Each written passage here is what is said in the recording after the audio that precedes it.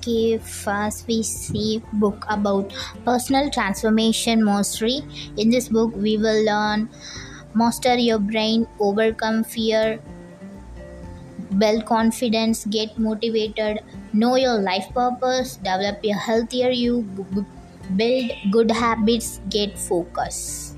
Now we will start to focus on first part of this book, how to get and stay motivated. In this particular part, we will see four subparts.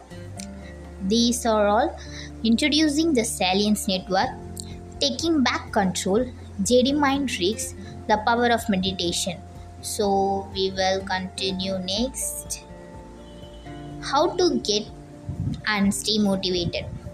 In this first part, we will see there are plenty of articles, books, and blog posts on motivation that tell you how to become more motivated. Often they give tips like getting more sleep and introducing new habits slowly. These ideas are all of useful to an extent, but they ultimately fall short. If you struggle with motivation and can't keep yourself focused on new tasks, then a tip like this isn't going to transform your ability to focus overnight. And if you struggle to motivate yourself, how are you expected to keep up the changes that lead to greater motivation? It's something of a vicious circle, don't you think? If you really want to see changes, then you need to look a little deeper. You need to focus on the actual neuroscience that underpins our ability to get and stay motivated. In this report, you will learn exactly how motivation actually works on a biologically level, and more importantly, you will discover how you can manipulate that process to own it. So, introducing the salience network. What we're interested in here is what neuroscientists and psychologists refers to as attentional control or executive attention. This describes the ability we have to direct our attention and hold it. The control we have over what we choose to focus on and what we choose to ignore. So, how does this work? It comes down to several frontal regions within the brain that control this function. Perhaps most notable is the anterior cingulate cortex, which has been the result of fair amount of research. In fact, though, attention is controlled by two separate networks of brain regions in the brain, areas that work together in order to get desired results. Specifically, these networks are referred as the dorsal attention network, which includes brain region that runs along the top of the brain. Dorsal means top in biology, hence dorsal fin, and the ventral attention network, which runs along the bottom. Understanding these two different attention networks is the key because they have different purposes that clues us in on how to get superior attention. The dorsal attention network is concerned with our international attention, bit of a tongue twister.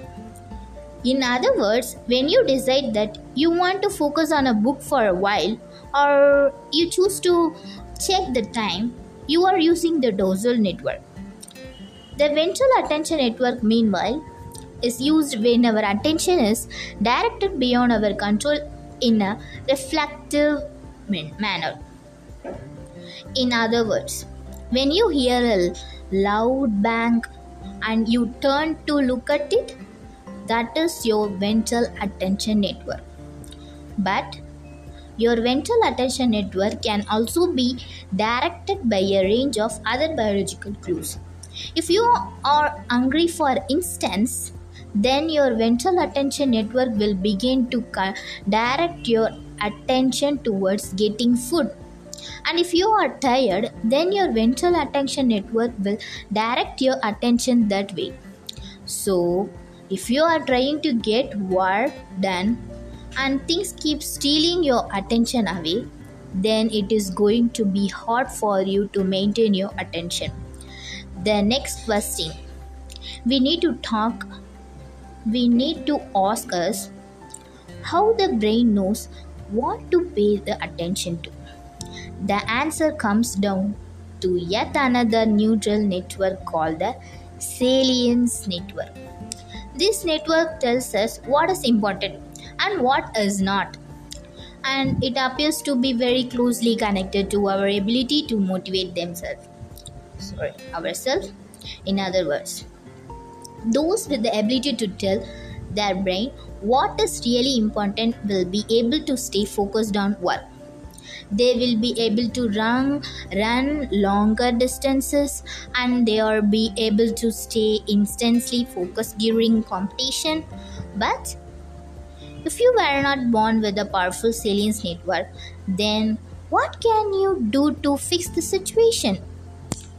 Okay, now we will see taking back control. So, what is taking back control? How does the salience network work? What does it deem as important? The answer comes down to our evolution history. Every aspect of our psychology evolved the way it did in order to help us survive. Traits that proved conducive to our long-term survival would be passed on to our offspring, and those that did not would eventually die out. Thus, the job of this network is to alert us and to the things that are important for our survival, which is based on biological signals from the body and our association. If you see a lion, then your salience network will identify this as important. It will trigger the ventral attention network, and this will direct your attention there.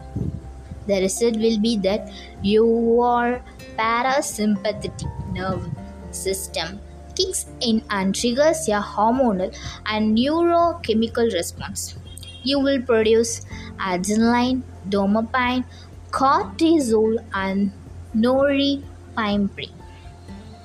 So, and these chemicals will raise the heart rate, contract your muscles, and narrow your attention to that one thing. To a lesser extent, this happens if you are hungry, too hot, too cold, or if you are stressed about something else, whether that be debt, your relationship, or anything else. Okay, the first thing you need to do then to improve your ability to focus and stay motivated is to ensure that you remove these distractions that can override your dorsal attention network. This means you need to create a working environment that will be free from distraction, and that makes you as comfortable as possible. So any loud noise, any discomfort, any hunger, or any lingering stress can potentially make it hard for you to maintain your focus. One trick that you can use in order to encourage a more focused state of mind to the same, okay, comes from WordPress creator Mulliway. So he described to Tim Ferriss during a podcast interview how he would listen to music he knew well on repeat. This music would play over and over again, and he would become immensely familiar with it. As a result, the brain would then start to pace that music out in other words, it would become decentralized to it. Just as you eventually stop hearing the ticking of the clock, only if you are listening to the music through headphones, it will drown out all other sounds. This effectively creates a kind of sensory deprivation. The only sound there is completely blocked out by the brain. You can achieve something similar by using white noise, and this is something that many people will use in order to focus while working. Similar to white noise or other inertial sound, such as the rain or background chatter, rainymood.com, and coffeetivity.com, coffivity.com. Okay, or both sites that provides these kinds of looping sounds for you to block out our surroundings. Similarly, using a widescreen monitor can help you to stay more focused on work. Studies show that widescreen monitors can increase productivity by 30%. So, but the most important thing you can do is to try and remove all other stress from your mind. Yes, that's one is more important. That means that you need to try and stop worrying about your debt and even about the other works. You have to do that thing. If you are worrying about those things, then your brain will keep being distracted away from what you need to do. So try to learn to block out feelings of stress and anxiety and to just focus on the task that is in hand. This may take practice, but this works much like a muscle. The more you train your mind, the greater the control you will get over it. So, okay, then we will start next. The third part of the book, JD Mind Tricks. So, but we need to go further than this if we are going to take complete control over our motivation. Ideally, we need to ensure that our ventral and dorsal attention networks are aligned. How do we do this? Though the answer lies with the reason that we are distracted in the first place. The reality is not just that we think other things are more important, but also that we feel that what we should be doing is not important. You might know consciously that you need to clean the house, go to the gym, or TD tab. That's your dorsal network doing its work. But your body doesn't know that to your body. This is an unstimulating activity that is not serving any of your prime directives. One thing our brain needs is stimulating and the correspond with the neural activity that comes from doing something that seems biologically important. This is why we find it easy to focus on computer games or films. They stimulate exciting, important events happening or charged with emotions. Entering information into spreadsheet thought. Not so much, but our human intelligence comes from our ability to focus not just on what is biologically important right now, but on what we need to be doing in the distant future. In other words, it's our ability to extrapolate, plan and predict that has made us so highly effective. This comes from our working memory, which is our ability to store information in our mind's eye as it were. We can focus on things that have happened or that we think are going to happen, and this causes the brain to light up as though they are happening. This is what our visualization really is. We are internalizing our experience so as to be able to manipulate the variables. One way to give yourself more motivation then is to learn to link the boring event or the thing you don't want to do to the worthwhile and important goal that you hope to achieve. In other words, you need to remind your brain why you are doing this using visualization. If you are sat typing off a spreadsheet, then visualize how this is going to eventually lead to you being wealthier, more successful in your career, and less stressed tonight. Consider what will happen if you don't do it.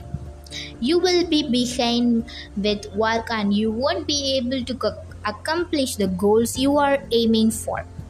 If you are struggling to motivate yourself to go to the gym, then imagine what it will be like to have ripping abs and a 10% body of fat. Seem worth it now? Another tip is to make whatever you are doing more interesting and more fun if you can, which makes it more salient to your brain. I always say that the best cure for writer's block in particular is to make the scene or the paragraph you are writing more interesting. If it's not interesting enough to write, then it likely won't be interesting to read.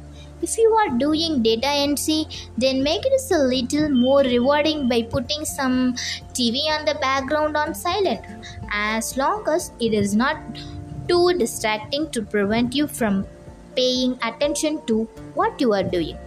A good option is to watch people play computer games on YouTube, as this has no plot but still provides stimulation.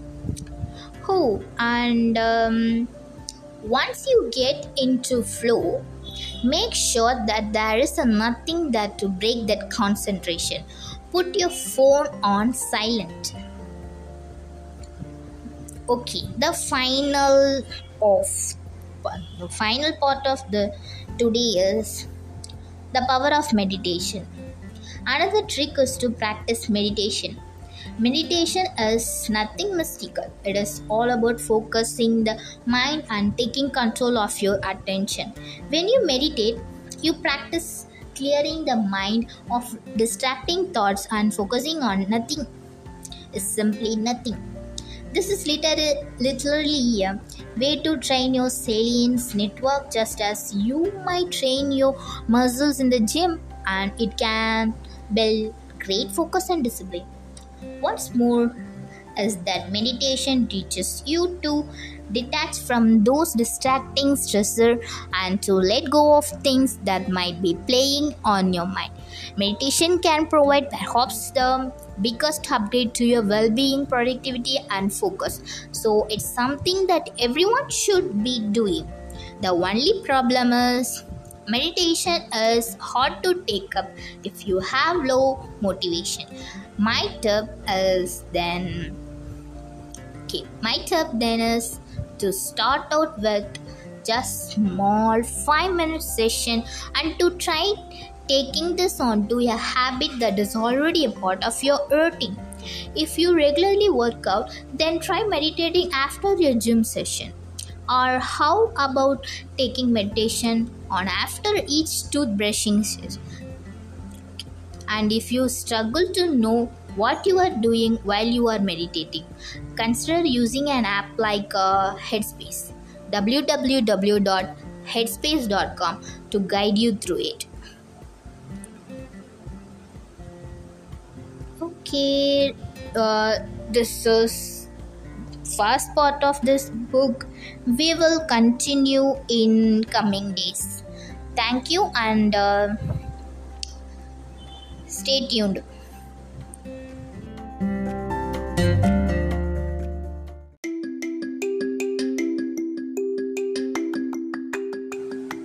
Hi everyone, let's continue to the second part of personal transformation mastery.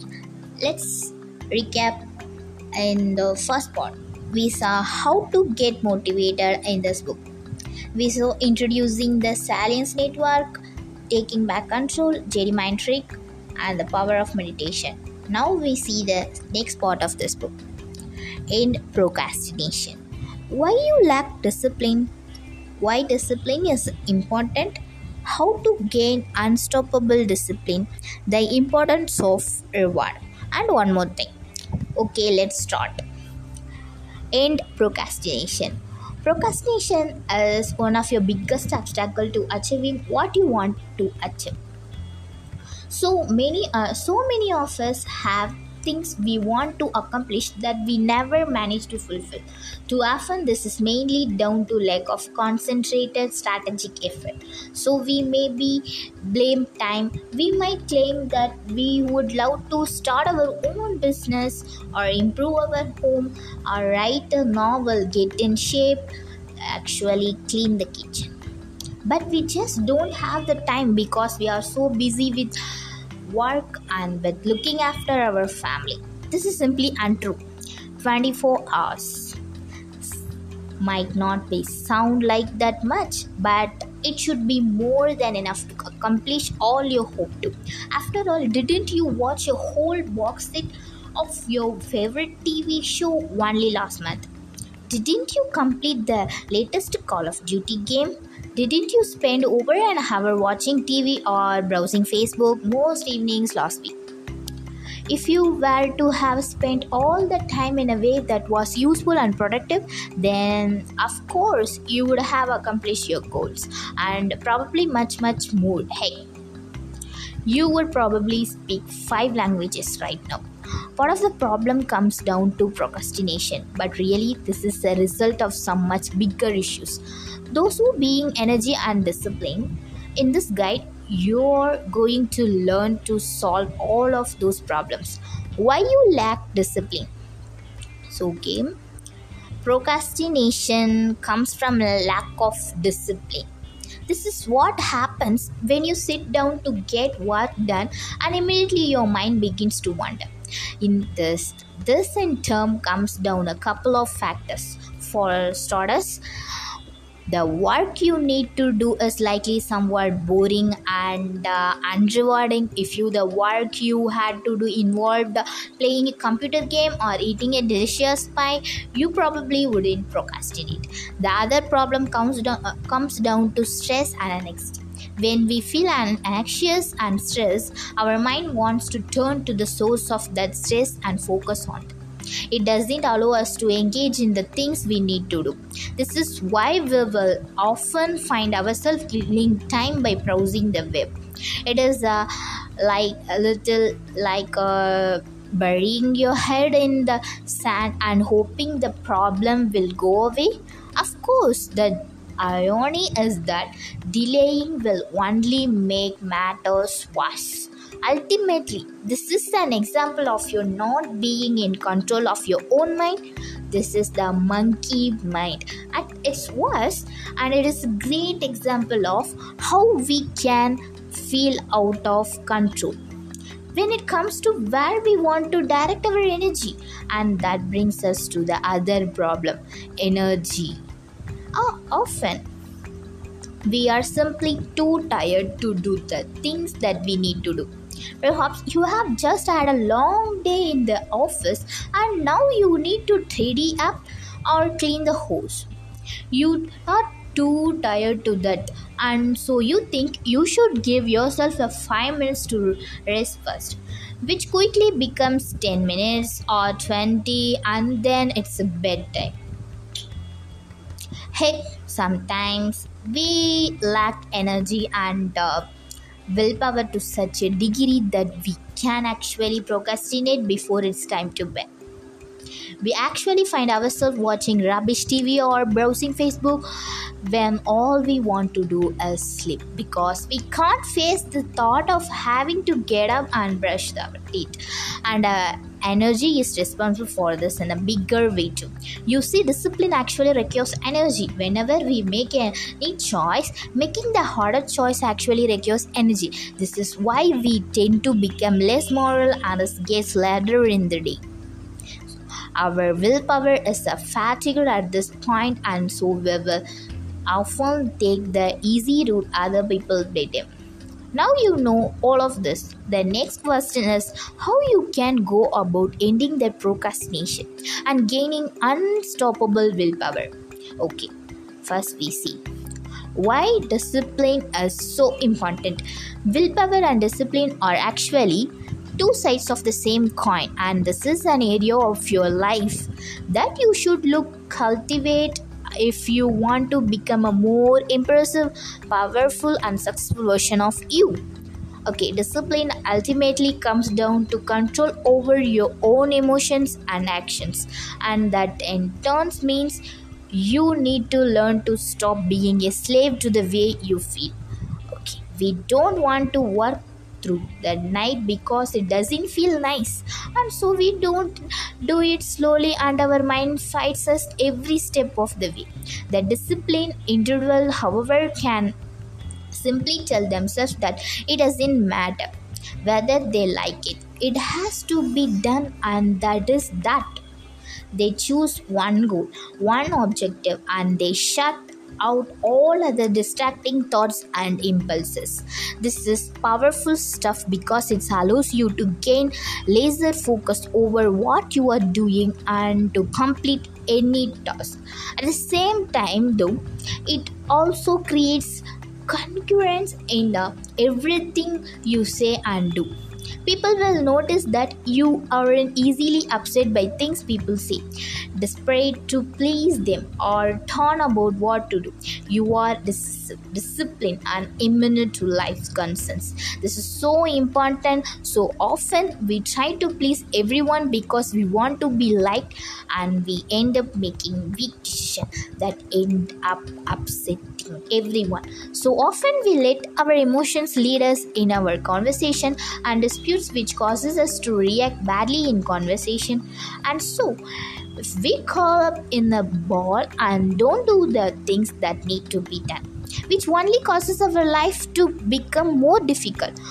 The disciplined person rises above this, and they are in complete control over their actions and reactions. So how do you become that person? Okay, how to gain unstoppable discipline. So how do you gain discipline? The same way you gain anything else, through practice and training. So the same way you gain anything else, through practice and training. And what this is also means that you need to recognize the discipline that exists in every moment. Discipline is the conscious choice to focus on the one thing and to shut out a distraction. Distraction is procrastination, and procrastination is distraction. So when someone is talking to you in a conversation, it is your job to focus accurately on what they are saying. When you aren't meant to be working in the office, but you are interested in what is happening on the other side of the room, it is your job to ignore that urge to look up. When you are trying to exercise but you feel tired, it's your job to ignore the feeling and to power on through anyway. It starts with recognizing that your feelings don't matter as long you are not hurting yourself. It doesn't matter if you are a little hungry, a little bored, a little cold, a little tired. It doesn't matter if you feel you deserve a treat. Being an adult is all about resisting that urge and focusing on the things that you need to focus on in order to accomplish your goal.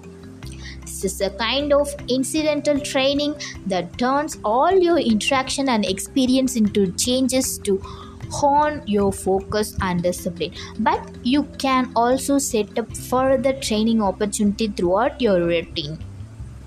One example might to be take a cold shower.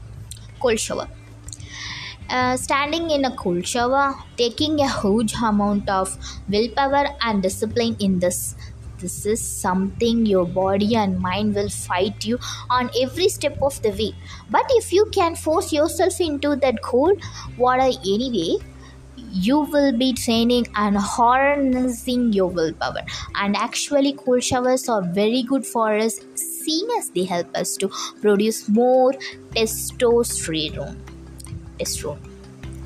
They increase blood circulation and they train our immune system. Okay, another example is to make your bed. This is something very simple, but it's a great habit to get into. If you can successfully motivate yourself to make a bed every morning, even when you are stressed, even when you are in a hurry, then this will be a great training to get yourself to do other things that you need to. And guys, here's a big one. One of the most important things that you can do to enhance your discipline is to stop masturbating. This is the power of NoFap, a movement that encourages men to stop watching porn and only to gain satisfaction through sex. The problem with porn is that it provides us with too much stimulation and too much reward too easily. We have an amazing chemical reward on tap that we can easily access at any time, and thus essentially trains us to give in or to base urges. We have no reason to wait, no work to do, and no discipline necessary. The same goes for any other bad habit that you have and give into, even if that just means entertaining bad thoughts. It may sound extreme, but when you indulge yourself physically or mentally, you are reinforcing bad behavior and weakening your resolve. This is why practicing various forms of abstinence can actually be powerful tool for honing your discipline. I am not suggesting you become a monk. I am suggesting that if you really want to kill procrastination, you have to learn how to avoid all manner of temptations. Okay, the importance of reward. I am really not telling you to become a monk here. While it's important to be disciplined and fight procrastination, is also important to enjoy life. And no one is going to be 100% disciplined 100% of the time, no matter what they tell you.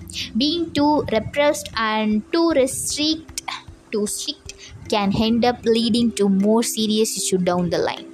What I'm telling you to do instead is to give yourself reward at set times and once you have work for them. Want to eat a big chocolate bar? Sure, you can, but only once you have gone a whole day keeping your calorie total to X amount. Okay, want to kick back and enjoy a good book? That's fine, but first you need to complete X amount of work so that you have got that under your belt. Can't stick to no fap, fine, but limit it to once a week at a set a time and make it good. Giving yourself reward for good behavior is a great way to motivate yourself and allow you to add a little fun to your life without having completely give up on being disciplined and strict. One simple example of this might be with your daily work. If you normally start your day's work by getting a cup of tea or then having a chat, it's time to turn that on its head. From now on, you get the cup of coffee and chat as a reward for doing other good work. You are only allowed those things after you have completed X amount of work. This motivates you and allows you to work less interrupted. The same goes for checking your phones, but it is on silent and allow yourself to check it once an hour for 5 minutes. Doing this helps to prevent procrastination because your willpower doesn't have to be so strong as to be completely avoid ever doing that thing. Instead, it just has to be strong enough to hold off for a while. And one more thing, and one last thing you can do to train yourself out of procrastination: meditate. Meditate and meditate. Meditation is essentially an exercise in discipline. This is the practice of trying to remove all distracting thoughts for just a short period of time and using this skill. You can start to become far less easily controlled by stress, by tiredness, by angry, by other impulses. Meditation makes us far more disciplined as well as much less stress and far better able to concentrate and focus for long periods of time. Of course, that requires discipline itself. Start with small 5-minute session a few times a week and build up from there. Okay, bye. Thank you.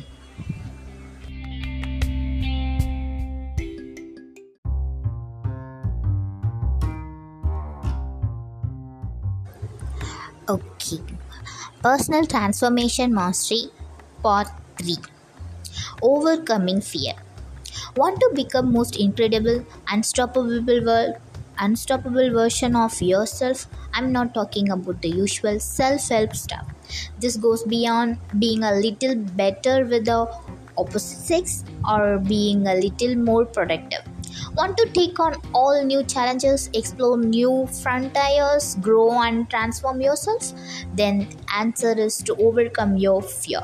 Your fear is what is holding you back. Your fear is what is making you less capable and less formidable. And your fear is what is taking away from your happiness and your fulfillment. It's time to we destroyed fear once and for all and unlocked our full potential. The Samurai Code. If we want to learn how to really conquer fear, then we can turn to some examples from history. Some of the most fearless, formidable warriors of all were the samurai. So, how did they achieve this complete lack of fear? According to legends, there was a technique that the samurai would practice right before battle in order to eliminate their fear. To do this, they would vividly imagine every possible way that they could be killed. They would imagine being impaled, dismembered, and discapacitated. Then they would focus on accepting these possibilities and coming to terms with them. They would become okay with the horrific and brutal death. The samurai were actually a very morbid and fantastic bunch. The Bushido Code explained that it was an honor to die in battle and that they should constantly keep their mind on death. You'd think this would make them more fearful, but paradoxically, it empowered them to be a completely ruthless, fearless warriors that they were. This makes sense. If you fear death, then you will fear life. If the samurai have accepted the worst thing that could happen to them, and if they have to term with it, then what reason have they to be afraid? Now imagine fighting someone who has zero fear of death, who is willing to put themselves at risk to launch 100% into a movement and not be concerned for the potential outcome. They would be devastating. The good news is that we live in a much less dangerous time, and you probably don't need to come to terms with your death in quite the same way. But we can take the same notion and we can look at way to apply it to our own lives. Learning from the Stoics. Interestingly, Stoic philosophers took a similar worldview when it came to their fears.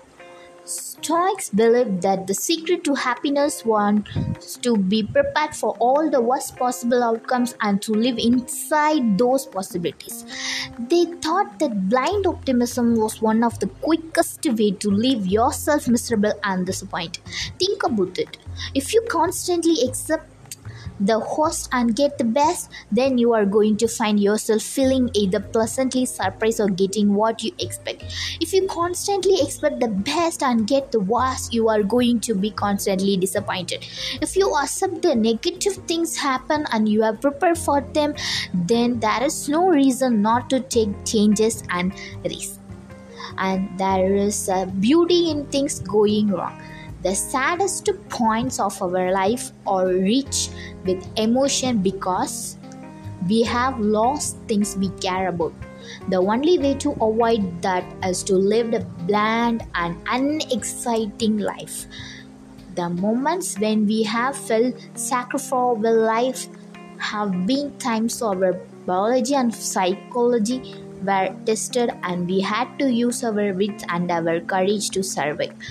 The Stoics pointed out that the times where we are most likely to curse the heavens are the times that we are shocked. For instance, you don't swear when it starts to rain. This is a normal occurrence and something where anticipate. You swear when you burn your hand because you were surprised. If you expect things to go wrong, they don't catch you out. Fear setting. Tim Ferriss, as the author, who wrote the 4-Hour Work Week. This is a book about finding ways to make your job fit around your lifestyle. Instead of having your lifestyle fit around your work, this means deciding what you want from life and then creating a career that will work within that context. So, Tim explains that many of us will remain stuck in jobs we hate and live lives that we find unrewarding because we're scared of what will happen if we take a chance. If we go traveling, our partners might leave us. If we take up a new career, then we might fail and end up bankrupt and destitute. If we look for a new job, we might get turned down by everyone. Fear keeps us frozen and prevents us from moving forward. We are naturally risk averse, which means we would rather cling on to what little we have rather than go forward to win the big prizes. To get around this, Tim borrowed the concepts from Stoic philosophers and formalized them into a process that anyone could use to get over their cripples fears. The process goes as so. First one. First, identify the goal or thing you would like to change. Let's say you want to quit your job and start your own business. Next, write down all the things you are afraid of and all of the things that go wrong. First, your partner might think you are irresponsible and they might leave you. Second, your new business might fail and you will be left with debt. Third, your house might get repossessed. Fourth, you might end up bankrupt. Fifth, your friends might laugh at you. Sixth, it might all go to plan, but you find you'll hate your new position even more. You get the idea, right? Now score each of those things on how honestly likely they are to happen. Would your partner really leave you? It's like unlikely unless there are problems in your marriage to begin with. So we can give that too. So would you end up destitute or would you probably find another job even if it's a step down from what you were doing before? Give that number 3. Next, do these things really matter? Score them 1 to 10. If your friends judge you, who cares? Now you are going to through that list again and you are going to write all the ways you could cope with the things that go wrong. These are your contingent plans and the things that you could do to cope. For instance, if you ended up broke, you could get benefits, you could dip into your saving, you could ask your parents for help, you could take on part-time job. If your partner left you, you could fulfill that dream of traveling the world. Then go through the list another time. This time write down all the ways you can mitigate the risk so that is less likely to happen. Worried about getting into debt? Then write a business model that doesn't involve the big upfront expenses and bootstrap your way to success. Worried about leaving your job? Then start your business in free time first. Now you are going to something else. You are going to think about the worst case scenario. If you don't follow through with your plan, that might be you end up stuck in a job you hate. That one day you will be 80 years old and you will look back on your life and feel that you never made anything of it. That's your body and your mind atrophied from lack of challenge or experience. Was I know how I feel. And focus on what we discussed on the section on Stoicism. bad things will happen. You can't possibly avoid all bad things happening. Meanwhile, you are only responsible for your own emotions. You can't make everyone happy all of the time, so don't even try. What you should focus on is accepting this reality and then just doing what you need to for your emotional and psychological well-being in the meantime. This is why Tim also has the mantra that you don't ask for permission, ask for forgiveness. If your partner is going to be unhappy that you travel, that you take up a business, so be it. You can't live without taking chances because of someone else your whole life, or you will be filled with resentment. And you could die tomorrow or lose your legs in a car accident. Maybe your partner might run off with another man. How they react to your decision is up to them, but you can't let that define your actions. You can't hold on to things just the way they are. You can't prevent bad things from happening. All you can do is live life to its fullest and richest right now. That's why you have to take those chances. Taking chances. Okay. The above techniques that I mentioned can work when you need to make a big decisions or plot the course of your life. But what about the acute fear? The short-term fear.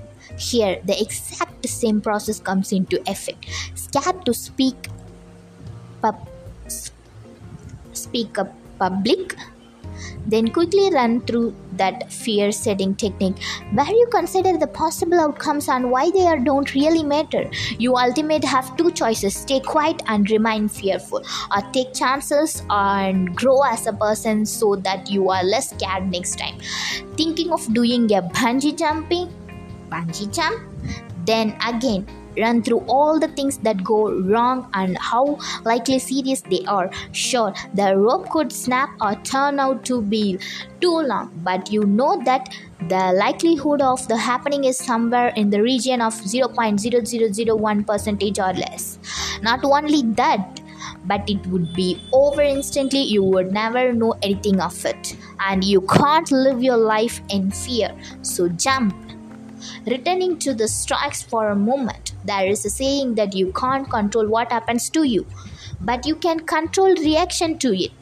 Keep this in mind and keep your reaction calm even when the world is crashing down around you. All of this can be helped with a little meditation, mindfulness, and CBT. CBT is cognitive behavioral therapy, which is a form of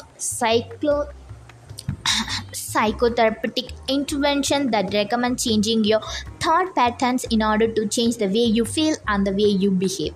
Techniques include the powerful thought challenging, which essentially amount to fear setting.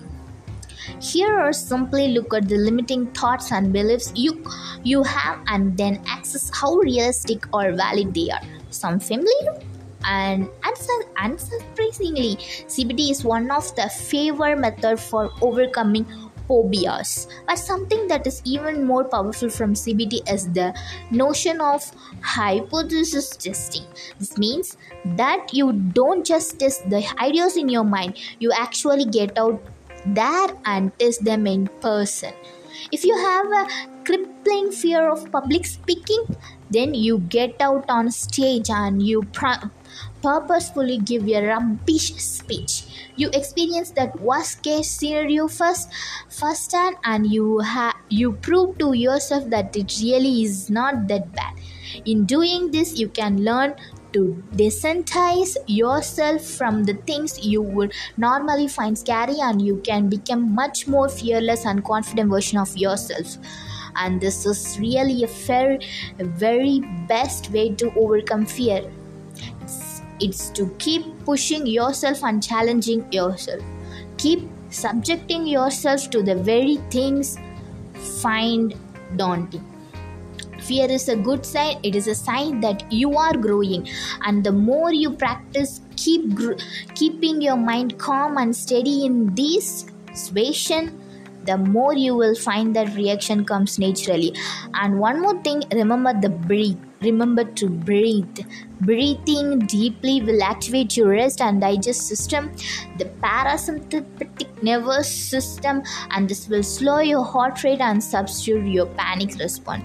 Keep your eye on the prize. If you can eventually eliminate fear, if you can take any challenge and succeed. Okay, thank you for now.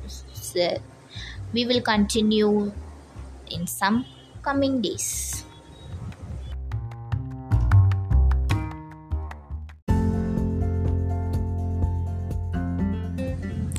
Personal Transformation Mastery Part 4, Self Confidence Boost. If you want to improve your life in every single way, then boosting your self confidence is one of the best way to do that. With low self esteem, you are going to find yourself feeling bad about yourself, and everything you do will be less enjoyable. At the same time, though, low self esteem is something that you will give off to others.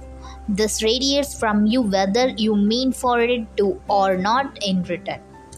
In turn, this can weaken the impact you have on others. Looking to get a promotion, low self-esteem will communicate that you are not sure you can do what it needs to be done to your employers, and they will feel less confident about giving you that boost in responsibilities. Want to succeed in your love life? Low self-esteem sends you powerful signals that you are not a good catch. Clearly you do not think you are a good catch, so why would that other person think you are a good catch? This can eventually lead to a self-fulfilling prophecy. If you act as though you are worthless and if you don't take chances, then people will treat you as though you are worthless and you won't find opportunities. You will thus get further and further behind your contemporaries, and that will only worsen your self-esteem. So how you can get out of this trend? What is the answer? In this guide, we are going to take a look at what you can do to boost your self-confidence and how you can become that powerful alpha male or that dominant Wonder Woman that you have the potential to be. Why self-confidence will change your life. First, let's take a look at why self-confidence is so important and how it can change everything. You know, when you were younger and you fancied the boy or girl at school, you told your mom and she said it's all about confidence. You probably thought that this was a lie, that really it was all about looks or money, saying it's all about confidence and you should just be yourself. A score bumper sticker advice. It's a nice platitude that is ultimately just a lie to make us feel better about ourselves, right? Wrong. Self-confidence really is what it is all about. I know some guys who are unattractive in the conventional sense, not wealthy and not in good physical shape either, yet they get loads of girls, and the reason for that is simple. They are outgoing and fun. That's why bad guys will famously get all the girls. These are the guys that don't care what others thinks of them and that do whatever they want. This comes across as confidence and it happens to very attractive. The same is true for women. A woman who is a 6 out of 10 can beat 8 out of 10 if she knows how to flirt, which comes from confidence, and if she dresses to impress, which comes from confidence. There is a caveat. If you lack social skills, then no amount of confidence will save you. That is something else you need to work on, and you will learn here. Otherwise, it's all about confidence. The same goes for your career and the same goes for the way you fit in with your friends. We all know about who are supremely confident and we know that they are highly attractive and highly successful. We all want to be like those people, and the reason for this is that confidence sends the signal that you are higher in a hierarchy than others. In the dating game, we want to date people who we believe are out of our league. This makes us feel good about ourselves and from a biological perspective. It's the best way to ensure our DNA thrives. If someone has confidence, this tells us that they must be having evolutionary cash. On an unconscious level, we are drawn to them because we think it will boost our status. Meanwhile, though, someone who thinks nothing of themselves will be ignored and will be taken advantage of. It sounds harsh, but unfortunately, this is just human nature. How to boost your confidence? So, how do you go about getting that boost in confidence? There are two different avenues to take, and these are external and internal. External confidence is much easier to acquire, but it's the internal confidence that will make the real difference to who you are and how you feel about yourself. We will start with easier, shallower options, then move on to the more profound change we can make. Shallow confidence boost. The first thing you can do, give yourself an immediate boost in confidence, is to change what you can about yourself to align yourself more with what you think a successful individual should be. For example, most of us feel that people who are more attractive and smarter are more successful. One of the biggest reasons that we might feel bad about ourselves is that we don't like the way we look. So, the easy step is to fix that. One of the best way to change the way we feel about our looks is to make some kind large change. A makeover might sound like a cheesy way to give ourselves a confidence boost, but it's really does good. The key is to be bold to change things about yourself that you would normally be shy to change. You want to make changes that people will actually notice, so that you can walk into your room heads turn. You want people to think of you in a different way than they did before. And you want to feel like a new person. So for women, wearing a bright red lipstick, wearing taller heels, or wearing a lower cut top can all help, especially if these are things that you wouldn't normally do. For guys, this might mean wearing a suit jacket.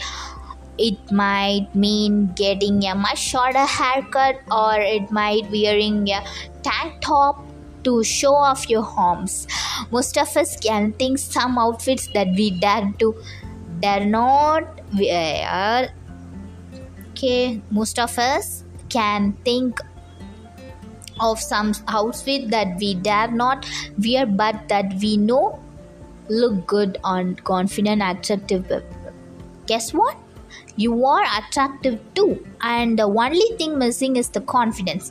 Wear that outfit and you will look that confidence, and that will make you feel much more confident. Of course, you should still be you, so don't wear things you don't like or that make you feel like someone else, but just try to get outside of your comfort zone and perhaps surprise people's expectations. Likewise, take some time to invest in yourself.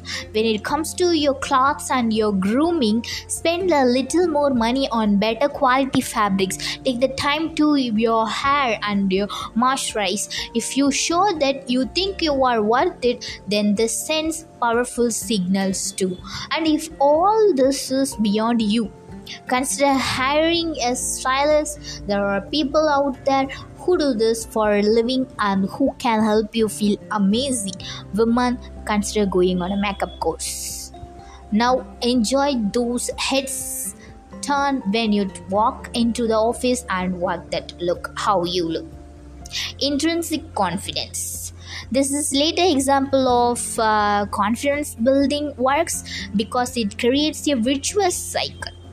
In other words, one good thing is going to lead to another. You will dress more confidently, and that will make other people treat you differently. In turn, this will make you feel more confident and you will start to become more confident. But if you want to truly upgrade your confidence, then you need to do more work on that internal feeling of confidence. And where this comes from? It comes from learning to stop worrying what other people think.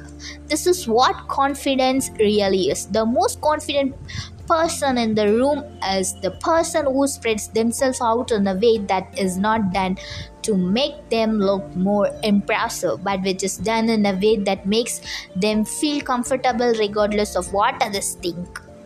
The truly impressive person is the person who is not afraid of upsetting someone with what they say. They are not about to agree with the general consensus just so that they can feel like they speak their mind, while of course still being respectful to others. So how can you get to this stage where you genuinely stop caring what others think? The answer is that you have to know yourself and you have to know what's important to you. Spend some time reflecting and finding what your life goal is, what's your true purpose is, and what you want to accomplish. Once you have done this, you will be able to start working towards the goal and focusing your energy on those things that matter to you. And once you have done that, you will be able to shrug off the insults or the opinions of others. People are teasing you for being short. What does it matter? When your goal is to become a great writer, not sure if a group of people like you. What does it matter when you know who your true friends are?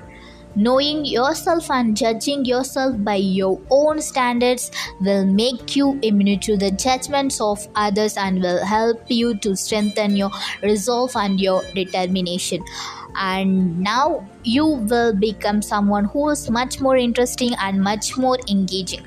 Your passion will be apparent in the way you speak, and the fact that you are not so worried about what other people think of you will make you much more enigmatic and interesting. People, you are not trying to please everyone around you. Other people are going to start trying to please you.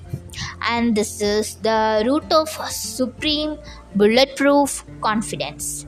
Training your confidence. Like everything else, this confidence won't appear overnight. It needs to be trained and it needs to be practiced, and this works just like training for anything else on the basis of the SAID principle. SAID stands for specific adaptations to imposed demands. In other words, we become better at doing whatever it is that we do often. If you want to be more confident and stop worrying about what other things, then you need to subject yourself to things that you would normally daunting and continually reinforce your positive feelings. If you're usually too shy and unconfident to speak in public, for example, if this is going to be the perfect way to practice your new esteem, force yourself to speak in front of people. Better yet, force yourself to get it wrong on purpose so that you learn to face the music. Remind yourself, it doesn't matter what these people think, and the worst that can happen is that you bemuse a stranger. Practice talking to people and striking up conversation, and always remind yourself that it doesn't matter what happens. You are developing yourself into the person that you want to be, and that is all that matters. You can even try joining classes. A stand-up comedy class or a drama class can be a great way to lose inhibition. For example, meditation and CBT, cognitive behavioral therapy, can also help you to learn, react, appropriately to the comments and reactions of others to focus more on what really matters to you. If you can do that, you will find what you eventually start to like yourself. You are meeting the standards you set for yourself and you are thriving as a result. In order to dress in that bold and more colorful way, you need to stop worrying about what others might think and instead of focusing on how it makes you feel. And once you get little bit of confidence like this, you will find that it begins to grow and grow into something huge.